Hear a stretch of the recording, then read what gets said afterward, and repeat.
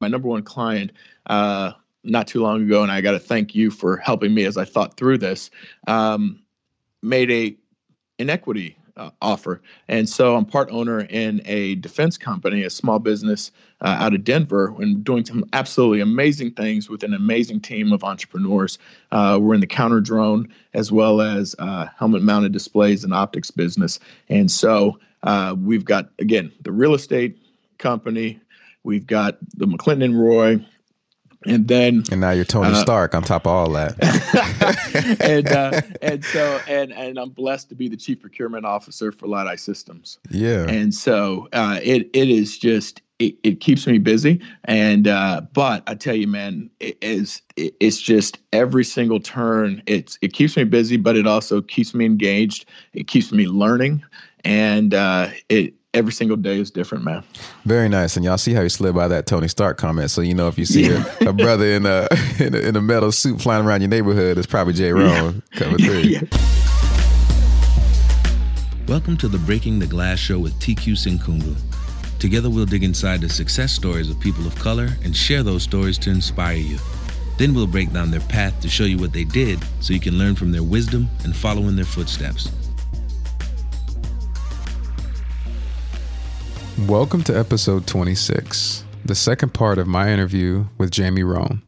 In the last episode, we heard about Jamie's early life and his successes through his Air Force officer career, as well as the beginning of his life as an entrepreneur. This week, you'll learn more about his new and growing business as a consultant in the world of government procurement. You'll hear about how he started and how he built his business, as well as some good advice if you plan to do the same thing. There's also an excellent portion and a great lesson on his highly effective networking skills that he's used to build allies, to support his business, and to learn from mentors who helped develop him as a person, a man, as in a professional. Then Jamie's going to talk about his other business interests and how he productively keeps it all together. Spoiler alert, beside every great man is a great woman. So let's just get right to it in the second part of my conversation with Jamie Rhone. And we'll jump right back in where he starts off talking about some of the early successes that he's had in his company. Since our launch, we have helped companies. Oh, Lord, I think we're up to, and again, we're a small part of helping these companies win $30 million. Yeah. In terms of contracts awarded. Contracts awarded. Wow. And that's just that's just like in a little over a year? A year and a month. Wow. So in a year and a month, you saw a need that people needed help getting awarded contracts. And in that year of just from a standing start, you've helped get over $30 million worth of contracts awarded. Correct. Wow. That's kind of crazy. Yeah. Yeah. Now, my wife will tell you that is not $30 million to our bank account. But yeah, to be a small, again, fly on the wall, I've been blessed to be a fly on the wall, but to be on some of the good walls, and be a small part of these teams that are doing this. Well, I think, and I don't, so I know you're a humble person but I want to kind of make it clear for the folks who are listening, you say you're a fly on the wall, but in a way, you're like that call that the general made to find this captain at the last minute. When he shows up to that hearing, he's got to sound good. And without that captain's piece of information, he wouldn't have been as successful in his confirmation hearing. Some of these companies, without you as you're saying fly on the wall, I'll say it's like a whispering voice in their ear to help them understand the process. They may not have gotten awarded together all these $30 million worth of contracts. Is that a fair assessment? Yeah, I think it is. And my famous saying is that, I'm gray. I'm just that guy I'm like Wonder Woman's jet, man. You can't see it, but he's there. It's there. And my clients know where I am. I'm that little voice that just whispers or text message them, hey, you may want to ask about this. It worked well with the chief. It's working great with my clients now. I don't need the limelight, not interested in it.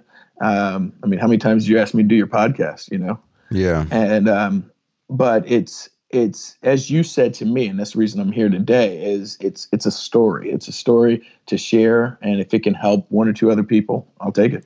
So tell me, starting a small business, what do you think are some key skills, having done it pretty successfully, over just this first early part of your time? What are some key skills that you had that make you successful, that someone would need to be successful starting a small business as you have? It takes capital, number one. And maybe I should start with the fact of you got to have a vision, for me, vision of God, and you've got to believe that you can do it. So it starts just like my academic career and academic advice. You got to start back to, you got to believe in yourself that you can do it. Number two, it takes capital. Again, being debt free, having real estate income and whatnot. I didn't believe in taking a small business loan. So I basically self-funded in my last few years of the military, a line of credit, bank account, savings account that would cover me for at least a year or two of expenses. And when you say you self-funded, you mean you saved up a bunch of money in order to, you wouldn't take a loan from the bank. You basically were going to spend your own money. And when you say capital, you mean money to get things started. Oh, absolutely. Like some people, when you invest, you'll take X% of your paycheck and you'll buy Apple stock or those kind of things. Right. I literally had created an LLC 3 years before I retired. And I literally invested X%. And I view that money as an investment into McClinton and Roy LLC. Right. For 3 to 4 years of just investing into myself, so that when I started this company, I would have enough money to pay the either employees or subcontractors that I brought on my team, and would have enough money that if I had some downtime, if it took 2, 3, 6 months, a year to actually get some steady clients, that I would have enough money to eat. Right. Yeah. A lot of people leave that part out.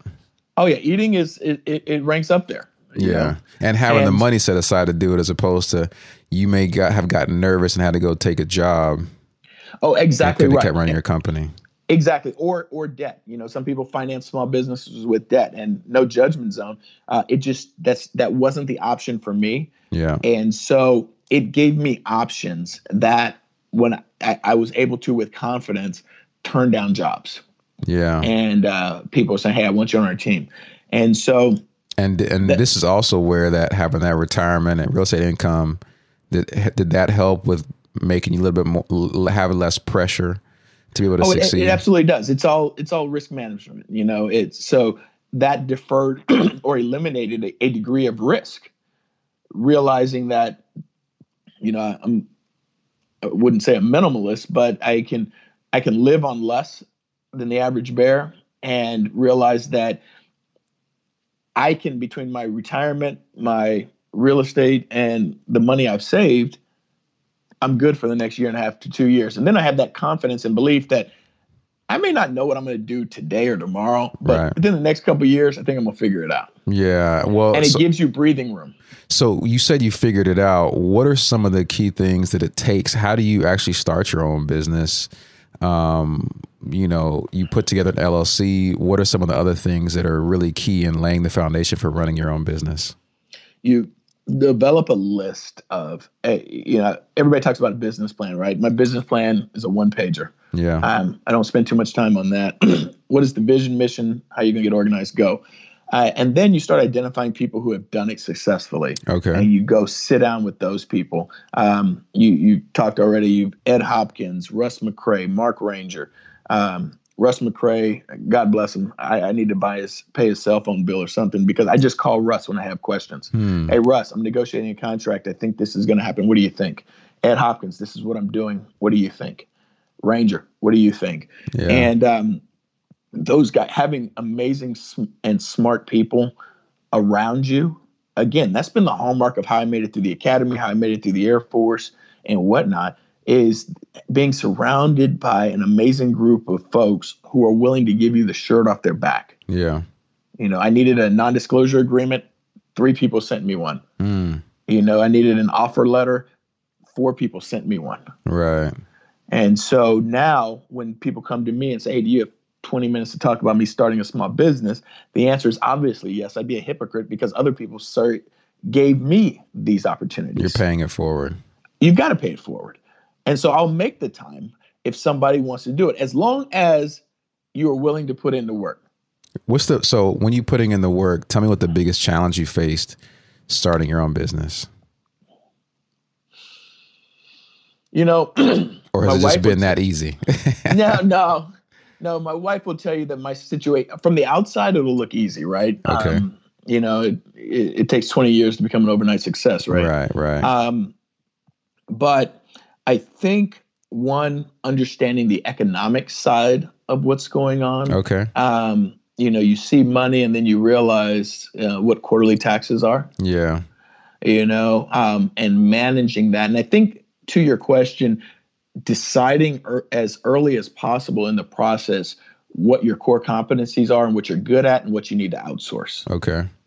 For me, accounting is not it. Yeah. That's not what I'm great at.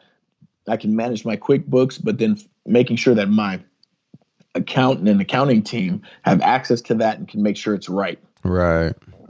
And continue to advise me. So what that does is I can learn to outsource the things that I'm not super strong at, and it affords me the opportunity to spend my time and invest my time with my clients on those areas that I am really good at. Another huge lesson learned is I did take one deal early on that I probably shouldn't have, which was outside of my core competency. Yeah. And I think I talked to you a lot about that situation. I realized early that I had to divorce that client. Right. For the long-term good of my company, because it wasn't a good relationship for either one of us.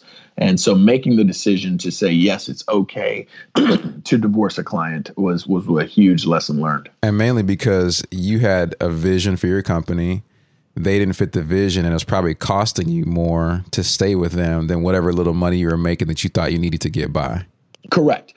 And cost really not necessarily being financial, but emotional and time, frustration. And so you learn to measure, cost in all elements of that spectrum. That's that 80-20 rule where 20% of your clients are causing sometimes 80% of your headache. You just got to cut that 20% off. You got to cut it off and keep going. You mentioned saving up some cash and already having an LLC that you could repurpose for this business. Aside from that, what other kind of things did you do to prepare for going from being a 20 plus year military officer where you go to work every day and you have people telling you what to do to transitioning to retirement and becoming an entrepreneur? No, good question. I think, most times when I answer that question, people talk about the finances like we did a little bit earlier. But I think the other part of it was I made that decision about 2 years prior to retirement. And the best advice I got from a retired colonel was the second you make that decision, create your LLC and start talking to as many people as you can and start generating some revenue. So I started just talking to people who had already been former military officers, or what they often call vetpreneurs. And one in particular, George Myers, I met through a networking event. He literally sat me down and started giving me, a non-disclosure agreement. Hey, here's sample contracts. How are you going to do your pricing structure? And walk me through that. And those are things models that I use. And because he gave them to me so openly, I share with other entrepreneurs that I talk to often. So talking to as many people as absolutely possible to learn. I created a list of about 10 to 20 questions that I just kept rifling through to everybody. I also went to a Small Business Administration sponsored Boots to Business seminar. Started out with a 2-day, then ended up as a 8-week, I believe, online certificate program through one of the major universities. So completed that. And then finally, once things were starting, I think when I was about 6 months to a year out, I literally jettisoned everything in my life that didn't have to do with my wife, Kara, right, with my God and my business. And like what kind of things that you did before that maybe the average person is doing, would you say that you cut back on? I've cut back on TV, which is a big one. I used to be the cable TV, Netflix, Hulu, and all that kind of stuff. I'm not 100% out of it, but that's one. 2, I used to run my men's group at the church. And so at about that 2-year point when I knew it was coming, we literally kind of pulled from the military leadership side, say, okay, I need to start developing a leader because I'm going to be gone out of here in about a year or so. Right. And so we developed a team of folks and kind of institute a rotational leadership program so that when I was out, I was out. And the guys are doing great. I stay on the emails, get in touch with them every once in a while. But for these first few years in business, I don't know what the stats are, what most businesses fail in the first, 9 out of 10 fail in the first 5. And out of 10 of those 1 survivors, 9 out of 10 of those fail in the next 5 years. Yeah. So to ensure that I'm not going to be in that failure category, I'm focusing on my business. And to me, it comes down to, I know a lot of business is financial investment, but for me, a lot of business is energy management, energy investment. Yeah. And, a pilot once said, all flying is just energy conservation, energy management. I think business, and you could insert life or whatever your passion is, it's about energy management. And so I don't invest energy in a lot of TV and the talk shows and those kind of things. I try to invest when TV in my office is on, it's on a documentary. I had the Rockefellers on. I had JP Morgan on earlier this week, Mark Cuban. And so I'm trying to invest into where I want to go. And if it is not associated again with my family, my God, or my business, I'm not doing it 9 times out of 10. Yeah. And I'm sure, does your reading support that as well? Like not just reading books, but other periodicals and information that you can grow in? Yeah. On a funny note, you used the word reading. My wife's entire side of the family, the McBrayer family, you've got 3 PhDs between Kara's parents and Candace Pipes. Kara will tell me, because they came up in a reading household with physical books. Right. I don't do that. I do. You taught me about audible.com many, many years ago. I do a book on probably 1.5 to 2 times speed and digest information during my morning walks, while I'm cleaning the house, while I'm doing other things, just trying to absorb information as much as possible.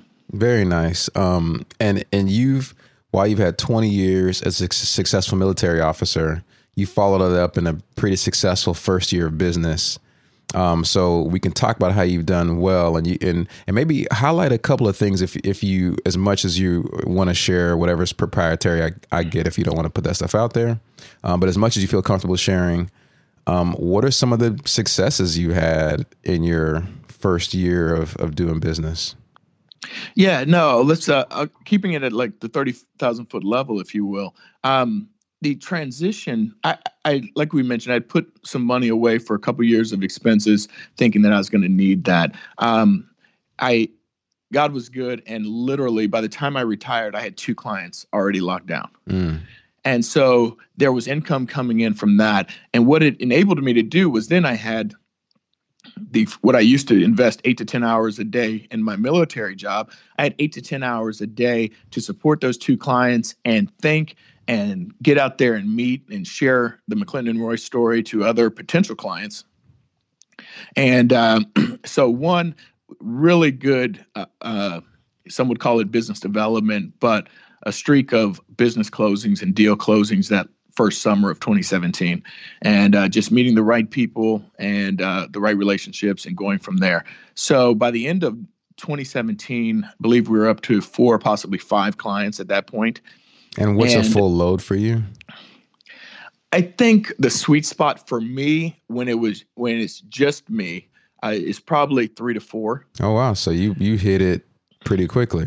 Pretty quickly, and my wife was really good at reminding me, because ego will creep in at that point where you start thinking, "Wow, I'm really that good." No, you're not.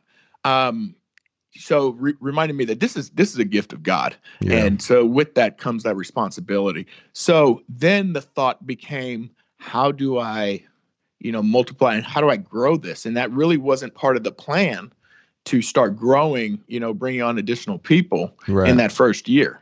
But here I am, 3.5 months in, and I'm thinking about it. So one of the successes is bringing on a couple really key folks. One I negotiated against 20 plus years ago when I was a lieutenant. Another one of those people that I was talking to and learning from in the year prior to retirement. He says, you need to go talk to this person. She's a lawyer. And so I am in touch with those people, and we're working together pretty much on a weekly basis now. So success number one was just ramping up and sharing my story and getting a handful of clients a lot faster than I ever anticipated. Number two, getting together with some of the right people and starting to build a team around me. And from a McClinton and Roy standpoint, I'm not looking to build this huge team. I'm really looking to build my Pope and Associates, Olivia Pope, right, where I have, like five from Scandal, the TV show. From Scandal, exactly. Yep. Where I have 5 key people that are experts and, a key point, better than me at what they do. Right. I don't need another me. I need people who can augment and support me and lead the teams, and them to be fire and forget type individuals where I don't have to babysit them, because I really don't have the time, inclination, or energy to babysit somebody. No, that's smart. Yeah. Go ahead. And pay them for the right to babysit them. Right. Pay them to to babysit them. You don't want to do that. No. Well, so you've had some obviously clear, quick successes, good successes, and sustained success. What are some things you would have, some things you would call mistakes that you've learned from them? No, I think the biggest one, I think there's 3 that come to mind. Two of them were really just bad financial investments. One, young captain, starting to invest, and I invested into this guy to write a book, and he did it. The book was extremely successful. The deal was absolutely the stupidest thing on the face of the earth. So he wrote a book for you? No, he wrote a book that was published in Barnes and Nobles at the time, Borders, and all that kind of stuff. Went national, and but I was so naive. I didn't learn the game, and that the returns on that investment were, it's at a loss, and I just had to cut my losses. And then this is some captain you invested in. No. This is when I was a captain, and he was just a guy that I met and knew, and he was a national speaker and whatnot, and I believed in him, and I believed in his message, and he was really inspirational and whatnot, and he is even to this day. But from a business deal perspective, it was absolutely the worst thing you've ever seen. I mean, it was stupid when I look back at it. But I tried to invest some money that, one, I probably shouldn't have done, because I probably needed it at that point in life. Right. And number 2, I didn't understand the game. I did not. So I invested in something that I didn't understand. Number 1. The next one. So I took on probably the 3rd or 4th client. I mentioned earlier I had 3 or 4 in that first few months. I took on a client that really wanted more business development than contract or procurement support. So going into the deal, I knew. And let me pause you for a second. Can you explain the difference for those who might not know between what is business development and what is versus contract support, which you've already kind of talked about? Yeah, so business development, often known as BD, kind of think sales, guys. Yep. It's like Raytheon and those guys don't say Northrop. They don't say we have a sales team. We got a BD team. Yep. And their job is to, no kidding, go out there and develop business. And so they are out there talking in the Pentagon and various offices, helping to cultivate what in the procurement world we call requirements. Requirements lead to contracts. And so they're out there trying to identify a need and helping the people with the money to understand their proposed and buy into their proposed solution. So I had a client that was doing some really good work in the State Department, and they needed some help getting into the DoD. And so what I realized initially that this is not what I do, right? But I brought on a partner who was a BD expert. Okay. And so long story short, I realized that, one, I made a mistake because I took on a contract outside of my core competency of procurement management. Number 2, when I started this company, I thought that I decided I was going to focus on small businesses. They're nimble, they're very dynamic, they can pivot on a dime. Right. And this client was a large business client. And so one of the challenges with supporting a large business client is the fact that, one, there's 18,000 different levels of review and approval. And then even if you have the greatest idea on the face of the earth, you've got a lot of organizational inertia that you're going to have to overcome in order to make any degree of positive change in an organization. And so I ended up walking away from that contract against what they wanted. But as I told them, when I get to the point with anybody that I don't think that I'm adding value to you, when I actually feel bad when I'm invoicing you at the end of the month, it's time for us to separate and go different ways. Yeah. I am not one of those folks who are going to just take the check for the sake of taking the check. If I'm not adding value to you, I would rather be straight up with you, talk to you about that, and go our separate ways. And what's really, one, it's the right thing to do. And number two, when they get into a position that they want to hear what we're saying, they're more open to come back because you and had work with us integrity together. Exactly. And that's really what the folks who I talked to when I phrased it as we're going to break up. When we broke up, they really applauded our integrity and the fact that, hey, when they are ready and when they feel that they have that need for us, they will not hesitate at all to give us a call. Would you add that as a line of business on your Pope and Associates team or McClinton and Roy team? Do you see it as like a need out there, or is it like, I don't want to mess with that, I'm going to stay in my lane? No, it's a great point. I think eventually that might is bringing on a BD person, because a number of clients, it comes up. I mean, every business on the face of the earth is looking for future opportunity. And that's where your revenue streams, long-term revenue streams come from. So I'm pretty confident that that would be a key component to the future of McClinton and Roy. I kind of see that maybe in the 3 to 5 year phase, because things are going great right now. Right now, in our little market out here, and even spreading across the country, we are getting a reputation for being contracting and contract management experts. Right. And so I've told people, now I've got a handful of friends who are BD folks, so we'll team with them.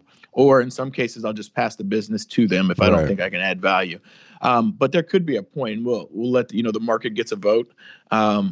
If that becomes that pressing, and I keep passing off business to people to do business development, then absolutely I'll consider bringing somebody like that on board.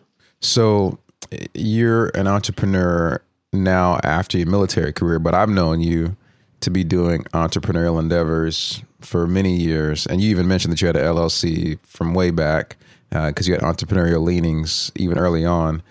Part of that is real estate. Can you talk a little bit about what the real estate part of your portfolio, business aspirations and experience has been? Yeah. So I got into real estate probably in around about 2005. And it was duplexes. There's a lot of models. Folks flip, some do single family homes. For me, the best thing was multifamily real estate. So was living out in Dayton, Ohio, started with one duplex, one came open. I literally, used to go door to door, and I went online, actually, I should say, and found out who the owners were and sent unsolicited letters and said, hey, I'm a real estate investor in your neighborhood looking to buy. And one guy out of the probably 40 or 50 letters I sent out responded. Yeah. But that one guy owned 4 or 5 duplexes in the area. And so long story short, he's a retired Colonel UPS pilot. He sells me a 4-plex. Wow. And then he owned another duplex across the street. So at the time I bought the 4-plex, I then put an option in to purchase at a future date the duplex across the street. And that ended up working out probably a year or so later. So ended up with, at that time, the primary duplex, then the 4-plex, and then another duplex. And so over the years, I've sold some, still maintain some, just as the market goes up and down and life changes. But real estate will always be a major component of what I've done. And Kara and I, she's really focused on real estate and has been. So we've recently created another LLC to hold our real estate. And in a lot of ways, when people say, hey, what's your investment strategy? We both kind of look at it and say, hey, monopoly. Like the game Monopoly. The game Monopoly. I mean, that is literally. I'm not a huge. We do invest in stocks, no doubt, but I fully understand and feel I have more control in the real estate game than I do investing in the stock market and companies that I don't control. Again, I am not disparaging anybody who are pro stock market guys, and a lot of people are making a killing. Investment decisions, in my mind, are personal. And so it's what you choose to do. And there are as many different opportunities and ways to make money as there are, people in the world. So for me, for us, for House Rhone, our focus primarily is in building a real estate portfolio. And that's really what McClendon Roy is there for. It is there to not only provide great service, blah, blah, blah, but it is also there to generate cash to feed into the real estate portfolio. One of the things that I wanted to ask you real quick, back to the McClendon Roy procurement side of the house, what are some of the key skills or characteristics that it takes to be a successful entrepreneur in general, but also successful at the particular business you've chosen in a procurement? Yeah, so the entrepreneurship, I laugh because I don't know if I'm qualified to say what it takes to be a successful entrepreneur. I just grind and hustle as much as possible every day. But I think that's part of the answer, right? Is a laser-like focus. I talk to people who are like, hey, I want to be an entrepreneur. I want to do this. I go back to one of your previous guests and our friend and mentor, Ed Hopkins. Ed told me years ago, 20 plus years ago, there are two types of people in this world. There are talkers and there's walkers. And so there's people who will talk about doing what they're going to do, and there's people who will walk and actually do it. So in order to be a successful entrepreneur, in my opinion, you got to be a walker. Right. And the ratio to talkers and walkers, there are far fewer walkers, unfortunately, in this world than talkers. But you've got to be laser focused, and you've got to be willing to put in the time. Your family has to be willing to put in the time. My wife knows. This week, I think I had 2 o'clock in the morning nights that I stayed up that late, working proposals and whatnot. And she understands it. She understands what I'm doing. She still pushes me for balance, and we're working on that. But you've got to be laser-like focused on one. And then to your other question about success in the what I'll call the GovCon or government contracting space, I think a lot of that is experience. I mean, the Federal Acquisition Regulation, is a couple thousand pages, and what is the Federal Acquisition Regulation? That is all federal procurement, federal contracts are governed by law. That law is applied or enacted with you have to have regulations or policy that is supported by the law. And then you have people like what I used to do as a contracting officer who interpret those regulations and leverage those regulations to turn requirements or ideas into actual physical contracts, like an airplane. Right. So we are that intermediary between somebody saying, hey, I got this, I want to make this stealth airplane that nobody can see on a radar. We'll call it the F-35.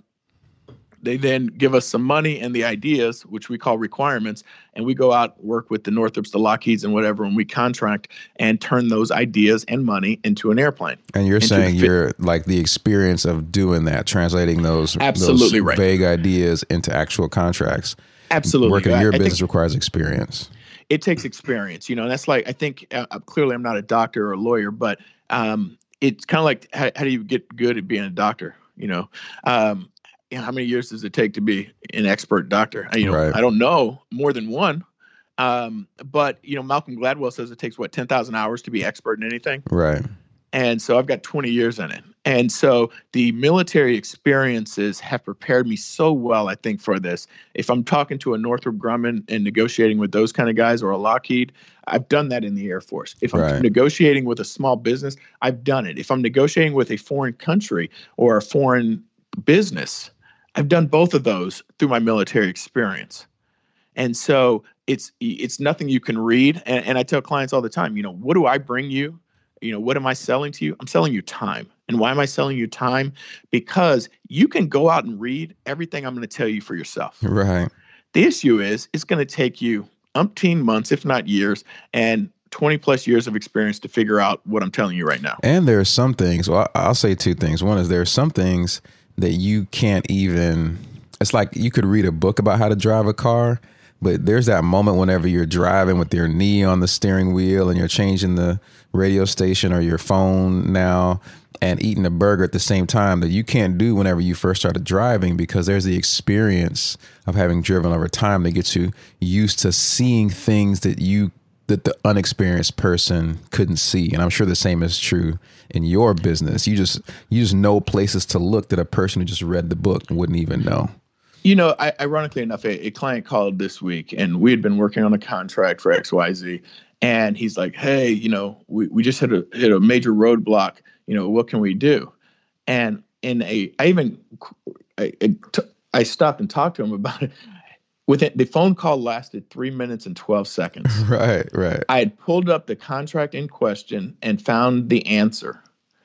And we had a recommendation in 3 minutes and 12 seconds. Now, right. How did I do that? I don't know how I knew to go there. Yeah, it's wisdom. That's what wisdom is. Yeah, I guess it's the experience. Because then the client said, "How did you do that?" And I said, "I can't tell you because I've just done it." Right. And it's the same thing with pilots. It's the same thing with doctors and lawyers and things like that. You get to a point where you just know what you know. But here's the danger and the pitfall, TQ, is you can't just say, "Well, I'm an expert." I will never call myself an expert. Right. If you're not out there reading and learning and trying to expand and figure out what the newest and greatest ways of, advancing in your field, you're crazy. So you're never there, but absolutely 20 years of experience definitely just gives you that gut feel that you can roll with. Well, here's your story you can tell the next time you gotta pad time up so you can get your billing hours up to justify your invoice.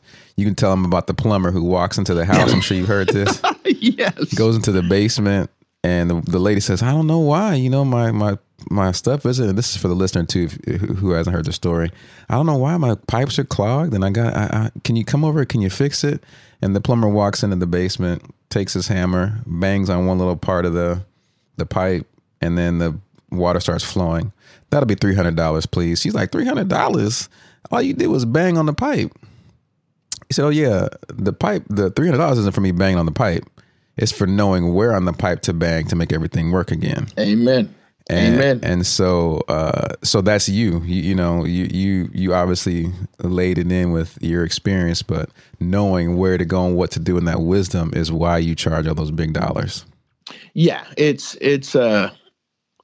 is. It's the experience. And the other part of the experience is not just the functional experience, but the relationship building experience. Yeah. And we talked earlier, back to the Al Holland's calling me charmer. I've always, for whatever reason, had that gift of relationships that I do not take for granted. But that part also, being able to just sit down with people and talk, get off the phones. I tell my team all the time, well, I've emailed them. Okay.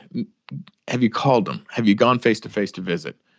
It's that relational side of the business is also underappreciated. Well, I think, that plus the wisdom thing, the other thing I've started to note is successful people. One thing I'm noticing a lot is that Malcolm Gladwell concept, that it just took them a period of time and experience to get to the point of having success.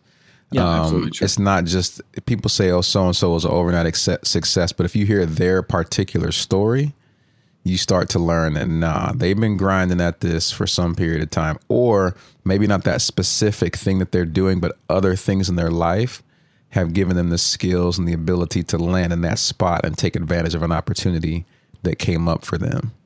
No, you're spot on right. And that's where, that phrase, it takes 20 years to make an overnight success. Right. People don't see the grind and the hustle. They don't see the 2:00 in the mornings. They don't see the, this and that you go through. And by no means am I complaining. This is kind of like The Godfather. This is the life we chose, you know? And there are definitely upside rewards. But it definitely does take 20 plus years to make an overnight success. So any other specific skills you think are important if someone wants to have like a consulting business like yours? Yeah, I think one of the things I did well was looking long term and not and planning planning not to have a handful of clients or an overabundance of clients in that first few years, because I put some money aside.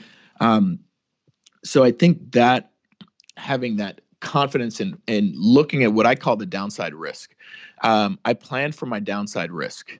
And so that was just another plus, I think, that I learned from. Now, I ended up with 4 or 5 clients, in the first 3 to 6 months of what we were doing. And then my problem was, air quotes problem, okay, I didn't need to use that cash. What do I do with that cash now? Right. But back to, our academy days, prior planning prevents poor performance, Right. Type thing. That was truly beneficial in my case. But what that funding and that capital did was gave me the confidence to know that I can take care of myself and my family. We can eat, which eating's important. Eating's really important. And we can eat, but it gives you that confidence to know that if this deal is not good, I can walk because I don't need it. Right. I'm not desperate for it. Yeah. So all of that relates back to preparing to make that transition, to planning. From the financial standpoint, from the functional, air quotes again, expertise, to getting your mind right. And then once you have all that in place and those dominoes are all aligned, then it's just you wake up every single day and work as absolutely hard as you can. Right. Laser-like focused to get done what you've accomplished, what your goal is for the day. Nothing substitute for hard work. And you talked about real estate investments. We've talked about your procurement business. Are there any other business ventures you're in? Why don't you talk about those if there are? Yeah.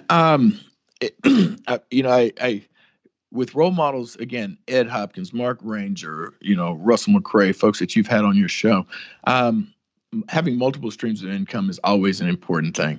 And so we've got the real estate LLC my wife and I have stood up. We've got McClendon Roy.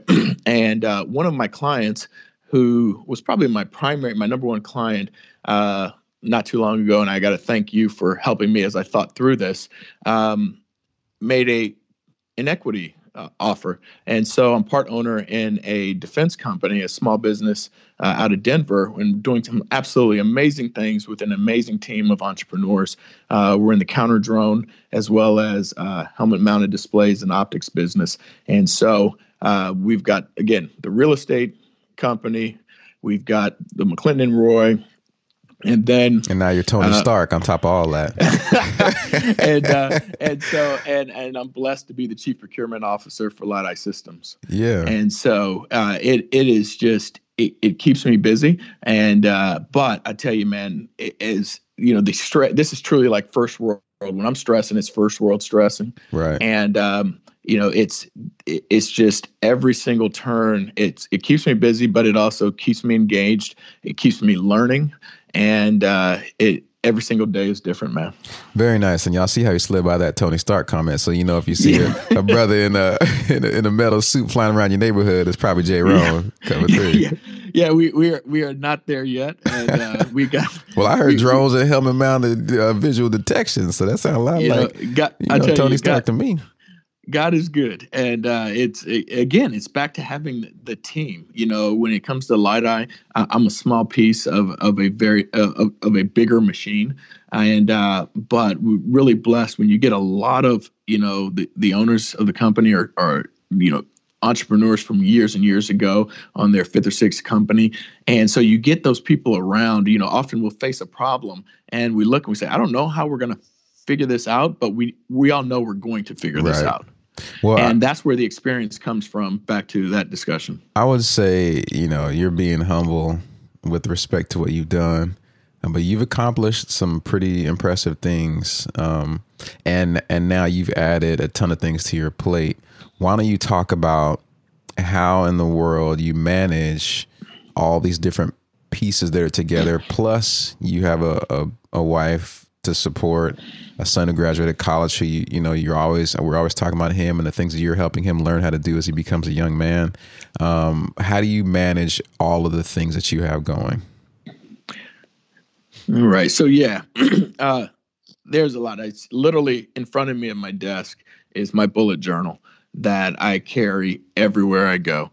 A wise man once told me, the weakest ink is stronger than the strongest mind. That brother sounds wise right there. That brother sounds wise. He now has a podcast called Breaking the Glass. But he told me that probably 20 plus years ago, one of my weaknesses, acknowledged weaknesses, is I don't remember stuff. My wife will tell you, hey, go pick up this from the store. Got it. And man, I'm back on the business. Right. And I totally forgot. And now the dogs aren't eating, Right. And so I write things down. And I've told people forever, that work for me, if you tell me something and you need me to do something to me, it is absolutely fair for you to say, hey, sir, boss, you need to write this down. Right. If I write it down, I've captured it and I'll do it. If I don't write it down or you don't tell me to write it down, I may get to it, but likely won't be in your timeline. So number one, I write everything down. Number two, and this is the value and kudos to you for this podcast, I was feeling in a way overwhelmed because I was like, I'm just not tracking everything. And then I listened to Russell McCrae's podcast with you. And he starts talking about this Google Sheets spreadsheet that he just tracks everything with his multiple business lines. And so literally reached out to Russ, sends it over to me, and I do that. So at the very front of my bullet journal, every day I update my master task list. And it is color coded just like Russ's by the which business I'm focused on. Right. And everything I have to do is there. And so my challenge, again, it's managing energy. If I forget something, or if I get that feeling where, oh no, I know I'm supposed to be doing something, but I don't remember what it is, I absolutely hate that feeling, and I'm wasting energy and I'm being inefficient. Right. So my challenge, if I'm talking to you, TQ, as a client, is you task me with something. My challenge for that moment is to capture it on my list. So I have that in the front page of my bullet journal. It's with me every day. It's updated every day. And so then I translate, just like Russ, my to-dos. I prioritize them because I'm constantly reviewing them and updating them. And then I translate those into my calendar. Right. And one of the things, as much as I can, I try to manage my calendar and be very disciplined with it. You and I, even recording this, we have it with calendar invites and all that kind of stuff. Right. So like I didn't just call you this morning and say, let's get on the phone. We set a schedule. You sent me a calendar invite. I accepted it. So it's on our calendar and your calendar planned and ready to go. Exactly. And here's the thing, and I appreciate you being flexible, is because I fully acknowledge there's X% of my calendar, it seems to be growing, that I don't control. Right. If my wife needs me, TQ, we'll have to reschedule. Right.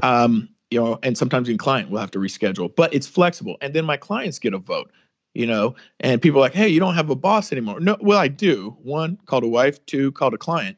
And so you still do have people who are influencing you. And so I try to control it as much as possible, but still keep an air or a percentage of flexibility in there. So those are two key tools for me, is writing everything down. And that's part of the contracting officer in me, where the 3 rules of contracting are document, document, document. And so I write everything down. I literally am so in love with these bullet journals that I've got 5 or 10 of them sitting on my shelf unused. So when I use this one, I just pull the next one off the shelf. And so, do you want to give like the 2-second or even 2-minute, what's a bullet journal? Because I actually use a bullet journaling system myself as well. Yeah. So the bullet journal, or it's kind of getting a cult following of what they call Bujo. Bujo. Yeah, exactly. Bujo. And you can go on Pinterest or, just Google it and look at the images. But all it is like the old school Moleskine notebooks, just a regular hardbound notebook with good quality paper. But instead of lines going horizontally, they actually it's a grid system. It's just a lot of dots. And so with that, you can literally use it for just regular writing paper, and your hand flows along the, parallel lines, parallel dots. Or if you, like for my weekly to-do list, another to-do list that I carry around with me, you can draw them out, and you can use the lines to keep your lines, or the dots to keep your lines straight. I do mind mapping to just flush out ideas and to think. And so it's an entire system of notebooks, if you will. But it's just the beauty of it is its simplicity, that it's literally an entire 200 plus pages of just dots. Yeah. Well, you can, and for those of you who are like me and who are super digital, I do a digital bullet journal using an app on the iPad called Good Notes and an Apple Pencil, to approximate the same thing Jamie's talking about in the context of a journal. And there's no shortage of, like you said, on Pinterest or on YouTube. If you search for bullet journal, you can do everything from how to get started to, you can track books you're reading, tasks you're trying to do, habits you're trying to keep, like drinking water or getting a certain amount of sleep or whatever the case is, in addition to planning your schedule and tracking your tasks and accomplishing your goals. So it's a really flexible system that helps you be productive. And I would encourage you to Google it. But so you use the bullet journal, you use the task list that Russ talked about, any of the things that you use to kind of keep it all together and answer to all of your bosses? Yeah, it's interesting, and this is it's a derivative of that question, or the answer is, so those are the tools I use. But the other part is a routine. And just like any routine, going to church, working out, I sometimes I'm better at it than others. Right now I'm really good at it. But I wake up, 5:30, 6 o'clock, and first thing I try to do is get out there and go on a walk. And right now I'm up to probably about an hour. Mm. And what I do during that walk is, one, get a little bit of exercise. Two, I've got, I'm on multiple phones, so I'm checking email. I'm going out to my team. Hey, do this, do that, do this, do that. And because of the fact I'm on the East Coast, and some of my team members are and clients are even on, further behind me, I get a head start on everybody, because very few of us are up that early actually working. I'm not talking about the folks out there commuting, but I'm talking about working and already grinding out. So by the time I get back from that walk, by the time 7 a.m. hits, I've already sent out emails. I've already read what I need to read. I've already, tacked one of the priorities off of the, Russell McCray to-do list. And I've already set that, and I'm doing it before anybody can even wake up enough to call me and task me or have me pivot to do something else. Right. So before any of the fires can start, I've already accomplished probably 2 or 3 major things for the day. And so that walk, I walk straight back to my office and knock out whatever else I need to knock out, maybe reviewing a proposal, a final review, edits on a document.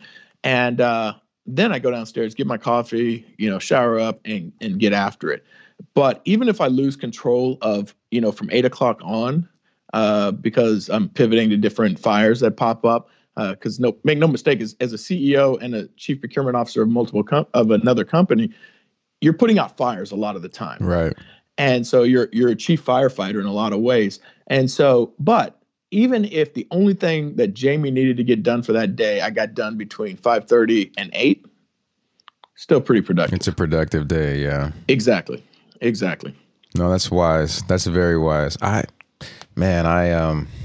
with kids, man, I got a 2-year-old who I love, but we're having a tough time with sleep training, and getting up, boy, at 5:30 can be a challenge. Although for me, like you get a lot of stuff done before the house gets going for me, because you got to take kids to school and all that stuff. And then for others who business gets going.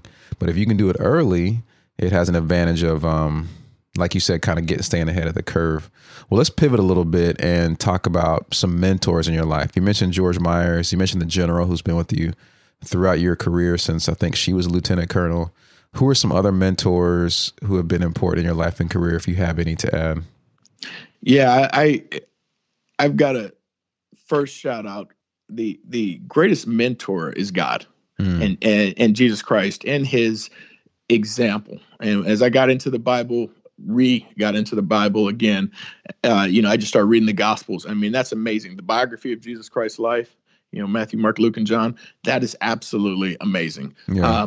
Now, that being said, Jim Rhone and Judy Rhone, I've talked a lot about my parents and their role coming from inner city Chicago and Philadelphia to literally, what I would consider to be self-made. They're not overly rich, but they've got it, they are literally self-sufficient, coming from those backgrounds. And they have raised us up right and gave us amazing families and amazing foundations. Next one is my brother. Yeah. John Rhone, Colonel, Group Commander out at Nellis Air Force Base. Absolute best friend on the face of the earth. And we are each other's biggest fans. And ironically enough, we will push each other because we're competitive as all get out. But we are the best of friends. And quick side note, I was in Baghdad on a deployment, and I went up to what's called Balad Air Base, and I'm sitting there just doing me, laughing, joking with some people, and they had these huge 10-foot walls called T-walls over there, kind of blast-resistant concrete walls. And all of a sudden, from around the other side of that wall, I knew my brother was deployed. I hear, Rhino, my nickname. And I'm like, who is that? And from around the T-wall comes my brother. Oh, that's crazy. So there we are in the middle of Iraq. My brother hears my laugh from around a 10-foot T-wall, which maybe I need to work on my laugh a little bit. Right. But he then comes around, and we were able to link up. I mean, and to be in the middle of nowhere and have your brother right there. Yeah. That's cool. You know, it is an amazing experience. So, and you got the Rhino name. That's better than the Charmer. You finally got a cool nickname. I finally got a cool nickname, and that's an interesting story. And for folks, just Google the Rhino principle. And one of my old bosses gave me that a long time ago. But yeah, sitting in my home office, I'm looking at 6 or 7 rhinos, wooden rhino heads, right? And that folks have gotten me over the years. Rhino T-shirts, rhino everything's around here. So your brother, you're saying your brother is one of your mentors. My brother is one of the greatest mentors out there. And so now that, that's the upbringing part of things. You mentioned, General Masiello, Colonel Steve Elliott, and those are folks from a military perspective that were there for me. And even when I've had my ups and downs with me in my own life personally, they have been right there.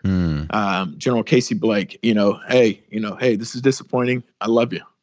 And the grace and mercy that they have shown me over the years, when I've done good or when I've let them down, has just been, 1, instrumental, and 2, very instructive for me. So they kind of moving on. Again, I've already talked about Russ, Ranger, Rodney Bullard, folks that you've had on your show, Kurt Heppard, Steve Green, both played amazing roles in our lives at the Air Force Academy as mentors in the management department. Our instructors there in the management department, and now actually General or Colonel Green. Is he still at the department now? He still is, as I know, and even now General Armacost, who's the dean at the academy. But let me get to a final one, and this is as I'm maturing, I'm learning more of how true this is my wife. Kara has been there. One, I've known her for 20 years. We've been married, just a little over a year now. But to have, no kidding, your best friend, your mentor, your coach, somebody who's like, you didn't quite make it, and give you that honest feedback. Sometimes I say, sometimes too honest, but like, did you have to say it like that, honey? Did you have to? You don't have to say everything you're thinking, but no, it's a good thing, because to have somebody, and I pray that, folks, I know you've got it, but to have that person that can be right there and support you through it all. I mean, she heard about this vision of McClinton and Roy before it was ever there. Right. And so she's been through that process, asking the hard questions. And, with her, she's in federal law enforcement and doesn't do anything much with contracts. But if I can explain it there, and sometimes she'll say, that doesn't make sense. And so what I take from that is, if I can't explain it to somebody outside of my profession and my career field, they probably I need to work on my story a little bit better. Right. And because the vast majority of my clients, by the fact that they're calling me and need my assistance, they don't know what I know. Right. So I've got to be able to articulate what I do and what I know from a federal procurement perspective to somebody who is not intimately familiar with the federal procurement system. Mm-hmm. And Kara has been an amazing sounding board. Are you sure you want to do this? What if you said it like this? And, there's been a few or more than a handful of instances where she's like, babes, that's great. And when I get a that's great from her, that's the green light. I've nailed it. Yeah. You know what I mean? Yeah. And so being able to have all of those people, Hillary Clinton talks about it takes a village. It absolutely takes a village. And that's really, if anybody takes anything from me, absolutely laser focused hard work. But you cannot do this on your own. Right.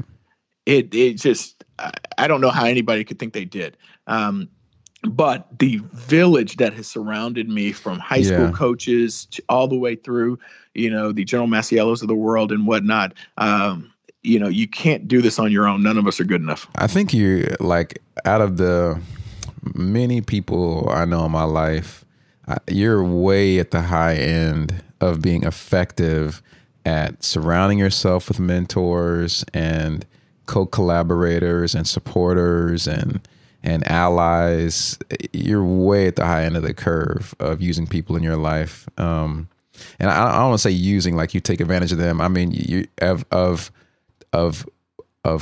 think the best way I would say it is collecting people who like and support you. And you almost you have a way of making people like the charmer, like your coach saw, of endearing yourself to people and then respecting them enough to leverage and value their opinions they have and the value they bring to you to make you successful. Like, and I think that's what it is, man. It's almost like you get people to be invested in your success, and then they want to be, and then you leverage and appreciate them for it. And I think that makes them want to do it even more. It's funny. This is both a thing that Lyndon Johnson, Robert Caro, great biographer, he did one of this guy named Robert Moses, who was a big time dude in New York City, and also LBJ. And the LBJ biography he did was 4 books, 800 plus pages a piece, of a series. Does that come in audio? It does come in audio, and and I got it at the public library, so I can get it for no cost. But those books are like 40 hours a piece. But wow. One of the things he talks about with LBJ is that he was a professional son, that he would find people who were older and wanted to give their wisdom, because a lot of people who are wise and successful, they want to invest in someone younger because it's almost like they can take their wisdom, put it in a younger body, and see how that person succeeds. And I think you're in that camp of people too. I'm reading a book now called Conspiracy by I'll get the name of the guy here in just a second, but it talks about how Peter Thiel took down the Gawker magazine. It's by Ryan Holiday. And he's the person who was like the point person for Peter Thiel to use Hulk Hogan's story to take down Gawker. And you may not know any of those names, but Google them and you'll figure it out. But the point is that guy, his name is Mr. A. He's not even revealed who he really is in the book. But he got Peter Thiel, who's a billionaire, initial investor in Facebook, founder of PayPal, and a bunch of other companies who, multi-billionaire guy.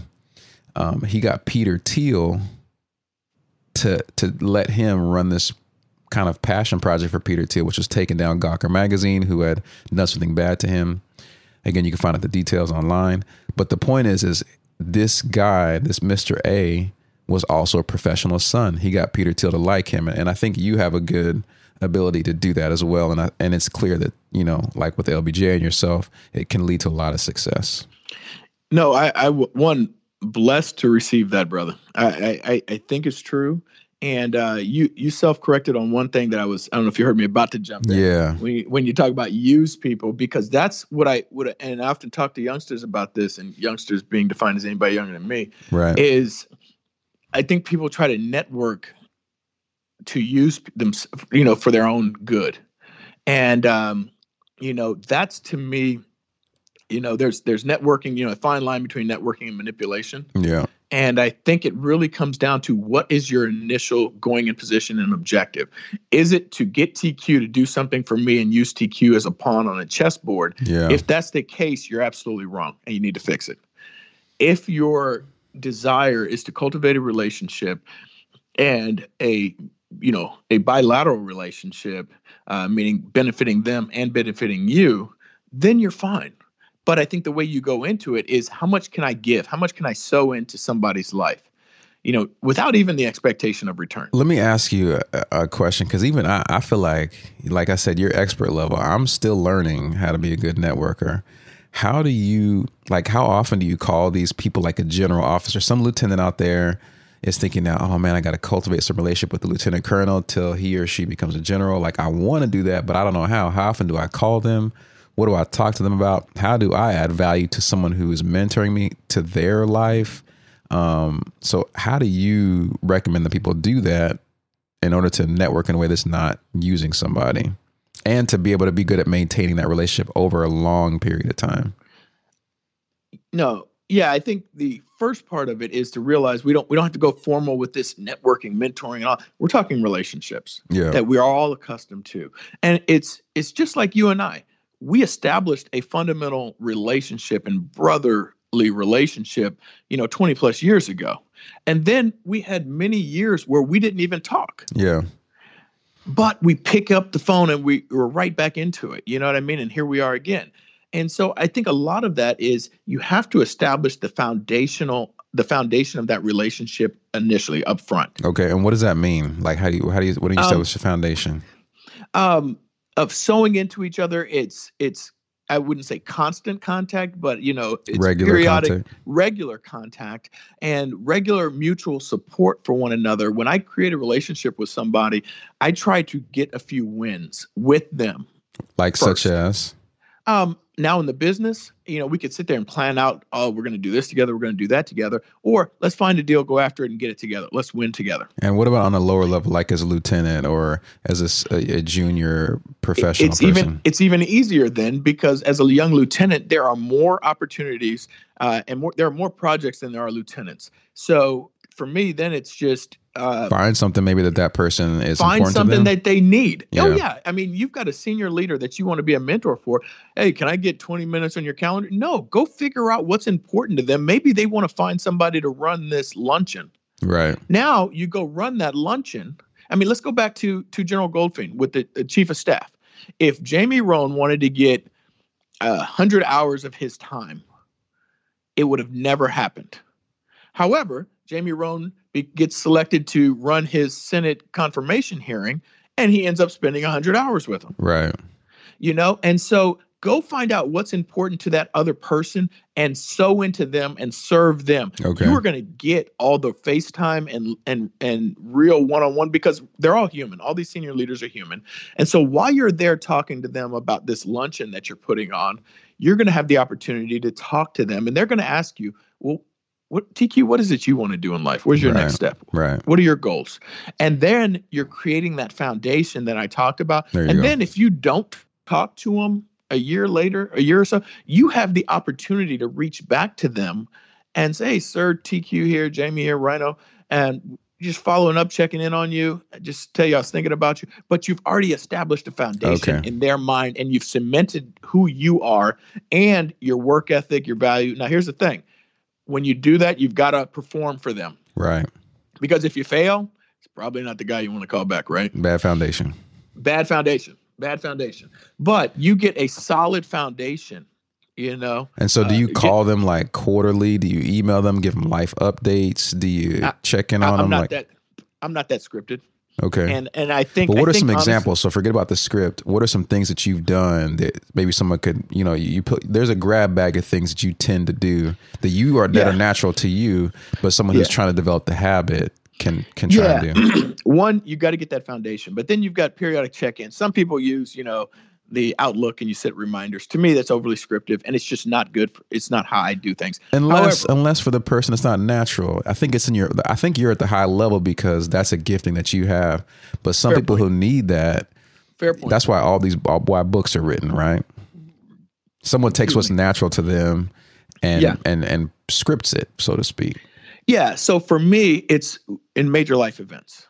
When I was retiring, I reached out to him. Sometimes, and this is just where I can't explain it. I just know.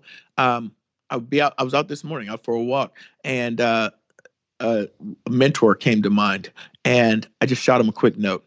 Yeah. Hey, sir, don't need anything. Just checking in, letting you know everything's going great on this end. It doesn't take much. Yeah. It's just a little ping, to reach out to somebody. So to self-correct. Yeah. If you need to do an Outlook, but here's the thing. I've seen folks go to the extreme where literally the emails are scripted. Yeah. And it's got to be authentic, because it's the Air Force tried to do this forced mentorship program a few years ago, and it failed miserably because it's inauthentic.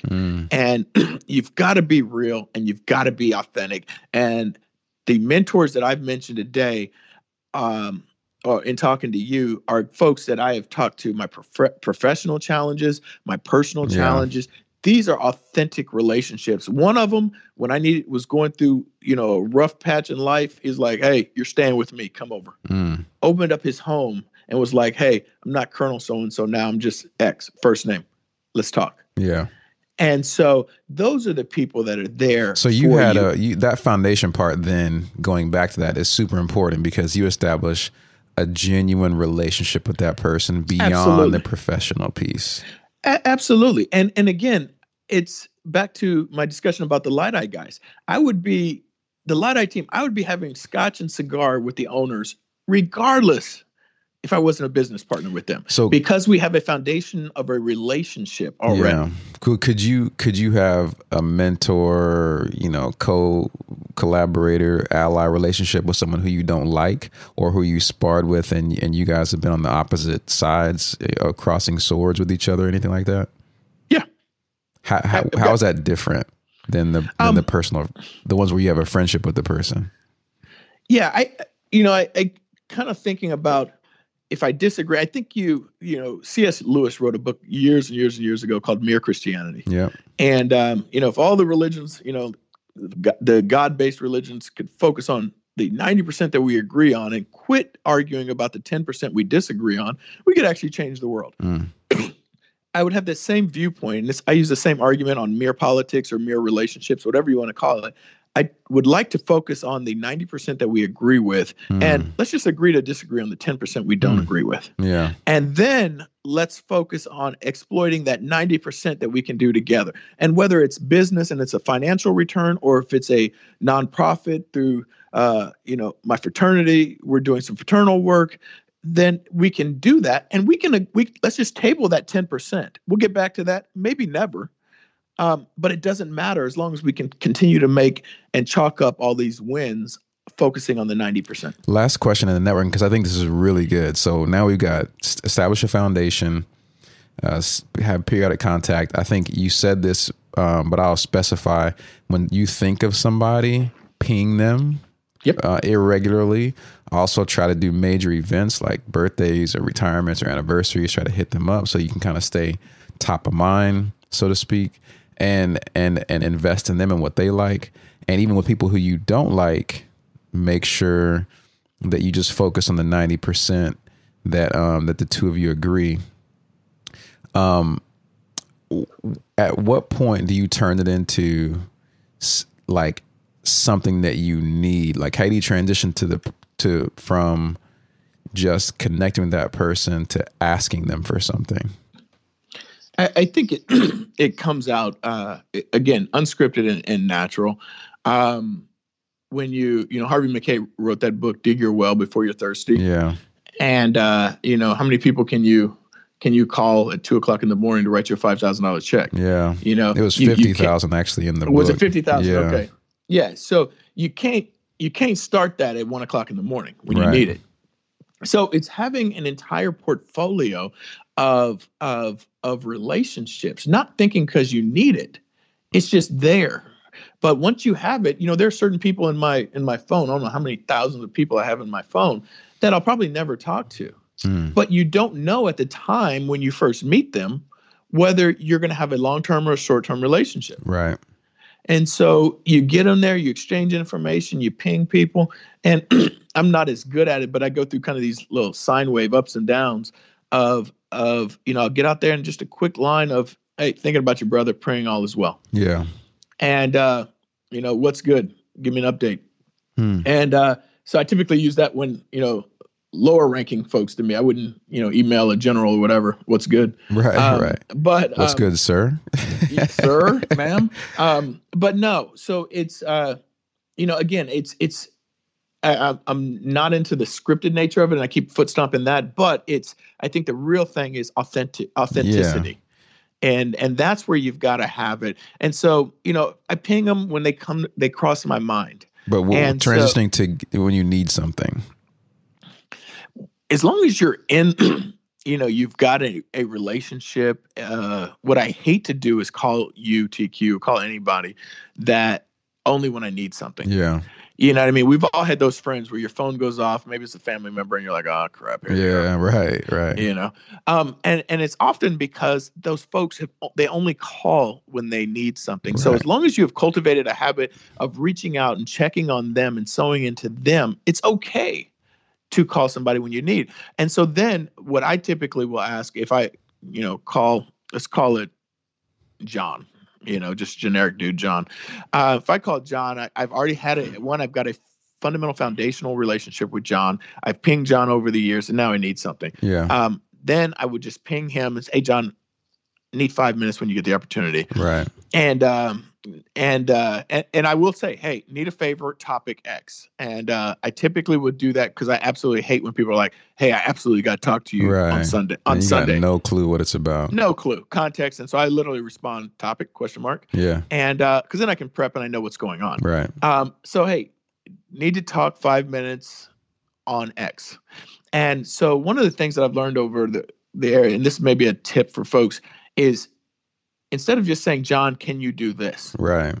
I typically say, John, who do you know that can help me solve X? Right.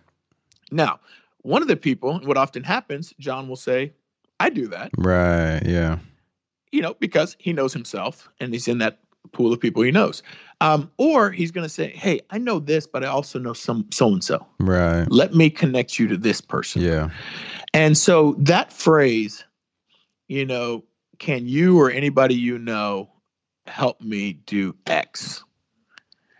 That has helped me more in my life than the law allows. Yeah. And I think too, like one subtle thing about it is it takes direct pressure off of that person to feel like they got to come through for you. Both Correct. Because some people are just uncomfortable with being asked questions like that directly, which is cool. Different people are different. But also some people don't want to feel like they're letting you down if they don't do it themselves.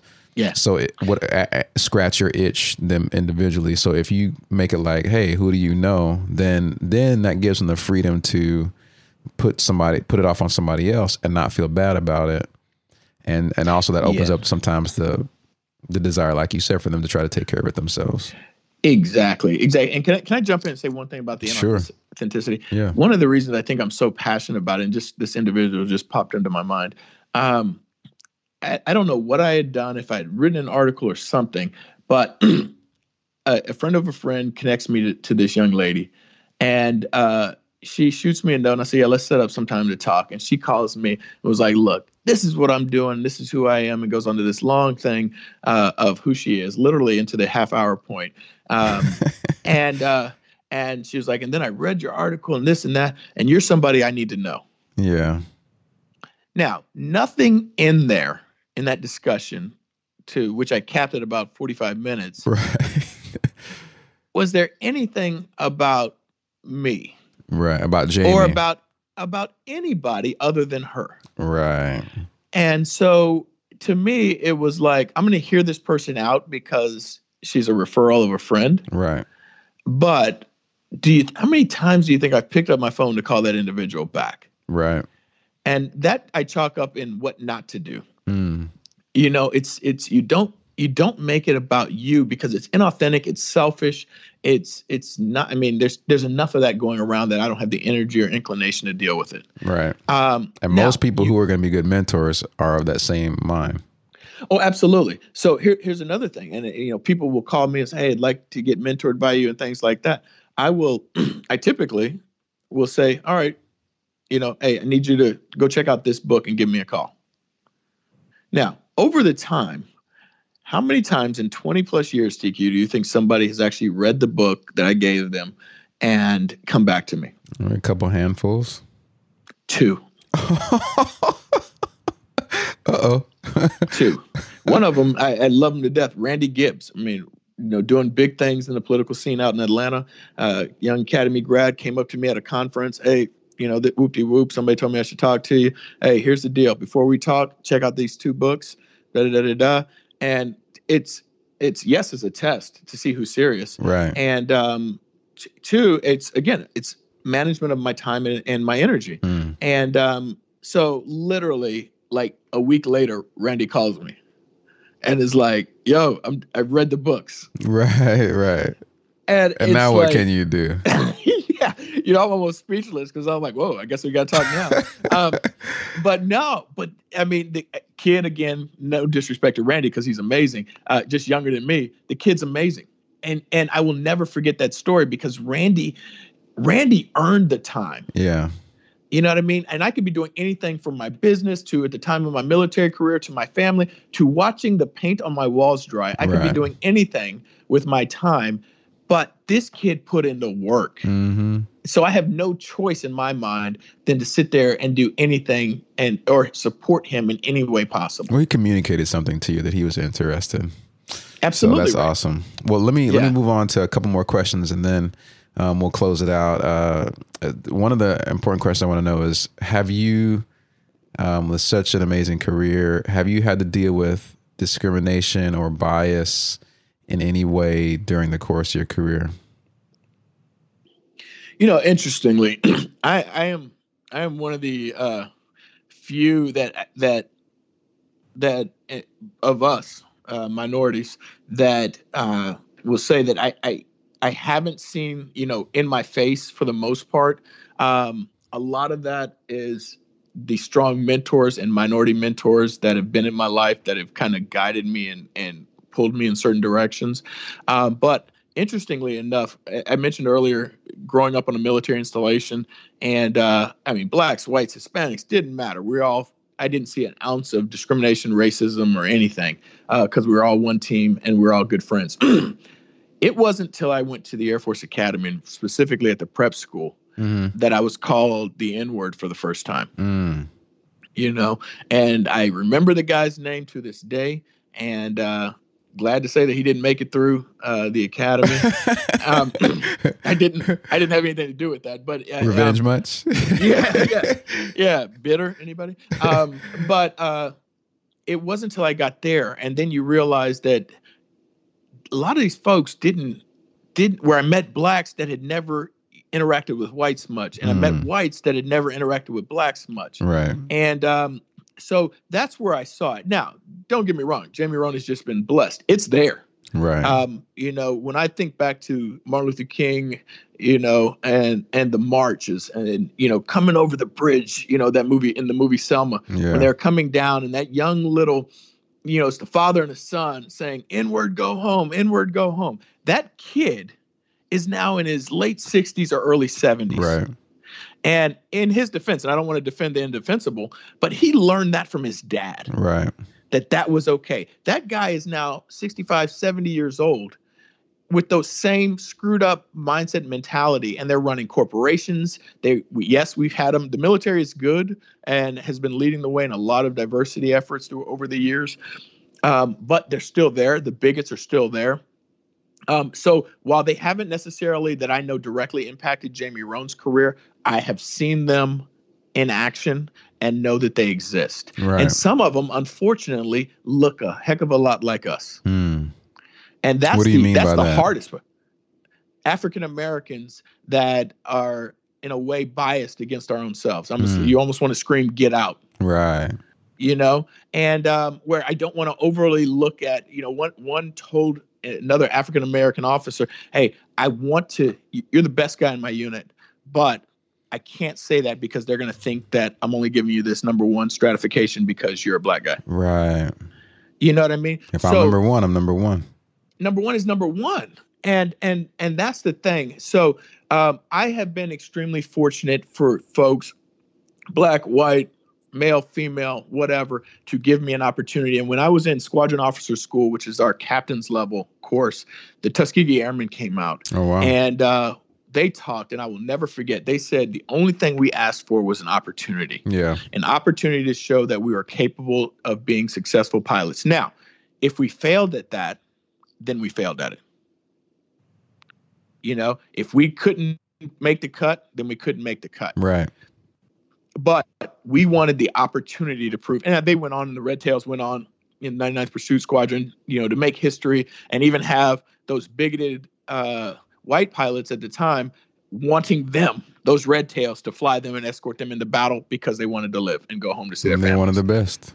They wanted the best. So I have been very fortunate, just like, the Tuskegee Airmen story and, the red tails, to have folks put me in position. I was fortunate enough to make some good plays and get a reputation of making plays, and folks saying, I want Rhino on my team. Right. So with that, it was able, I can't give you an example of, this one held me back because of this, and that. As you mentioned, I got to be a group commander at the Air Force Academy, and so I have been, and I acknowledge that everybody's path is not like mine. Right. And so I can't sit back and say, well, hey, it never happened to me, so it doesn't exist. Oh no, it absolutely exists. It's just I was fortunate enough not to, to avoid those landmines. And but I know it's out there. Not only is it out there for just minorities in general, the collective brown people, but it's also out there for women, and you get a brown woman and now you got a double strike against you, right, in some circles. Yeah. And it's even harder. So I have seen it, absolutely no doubt. But I can say only attributable to the grace of God. I cannot give you a certain example to say I was held back by this, but part of that. Let me ask you it this way. If there are obstacles, so if you've seen it, what are some obstacles that you think you would remove that are there so that other people wouldn't have to face some of those challenges? I think it comes back to the relational side. Is oftentimes in the military, people will seek mentors in their chain of command. Right. And so one of my, as a quick side story, my dad as a senior NCO, non-commissioned officer, back in the 60s, there were very few black officers. Right. So they started mentoring these black officers, and General Bonaparte being one of them. So by the time my brother and I graduated college and were young officers, some of those mentors, those lieutenants that my dad mentored, were now colonels. Wow. And so they pulled us aside and mentored us outside of my chain of command. One of them wrote one of my performance evaluations. Wow. And so seeking mentors outside of your chain, ideally your chain of command, their job is to mentor, coach, and lead you. If they are failing, if they are holding you back, you must seek mentorship, guidance, coaching outside of your chain. And that's where the Huron Roos of the world, up and comers, the Colonel Rod, or now General Rod Lewis's of the world, seek those guys out that are in your career field, and insert names of whatever organization you're a part of if you're not military. But so you would try to create a situation where more minorities could have good mentors in order that they don't have to face a lot of the bias that exists out there. Well, one minor twing to that. I don't know that you can influence the bias, because you got to control what you can control. That mentorship that I'm speaking of, it will help you navigate through that bias. Right. Because you're not going to change that idiot from being an idiot. That's right. Their choice. That's within their mind. What you control is how you navigate and approach that bias. And by having a mentor, especially at a senior rank, outside of your chain, they can, one, give you good advice, or two, depending upon the situation, influence, the person imparting bias on you.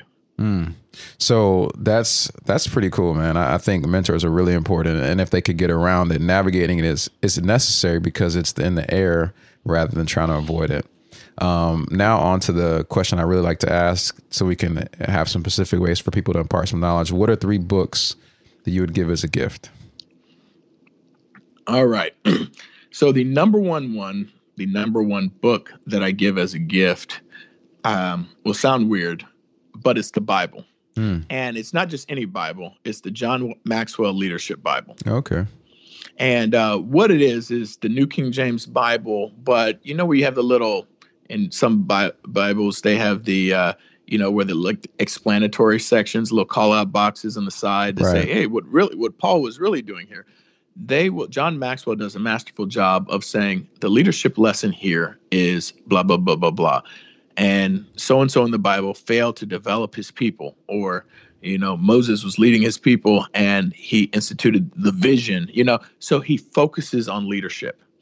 And so almost every other page, or not even every other page, there's a little call out box on relating the story back to leadership. And then there are call out pages where it literally takes the story and translates it to the perspective of a organizational leader. So that thing I absolutely love. And I've given that, it was given to me by Colonel Kenny Weldon, another 85, 86 Academy grad, my former commander. And I've given it to as gifts to other leaders over the years. So That's number one. You talk about relationships and the charmer side of me. One of the early books that I read when I was at the prep school was Dale Carnegie's How to Win Friends and Influence People. And it literally talks about, how people fail when they go out and you start talking and introduce yourselves and start talking about yourself. When you focus on yourself, you're going to lose in the relationship game. When you focus on others and investing in other people with your time, your interest, and whatnot, it's immensely productive and the returns are amazing.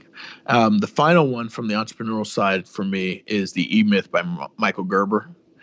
And it's an old school classic, I think, written back in the mid 80s, but really talks about, how do you take a small business, let's say a bakery company, and transition that bakery company into that bakery, you're baking cupcakes.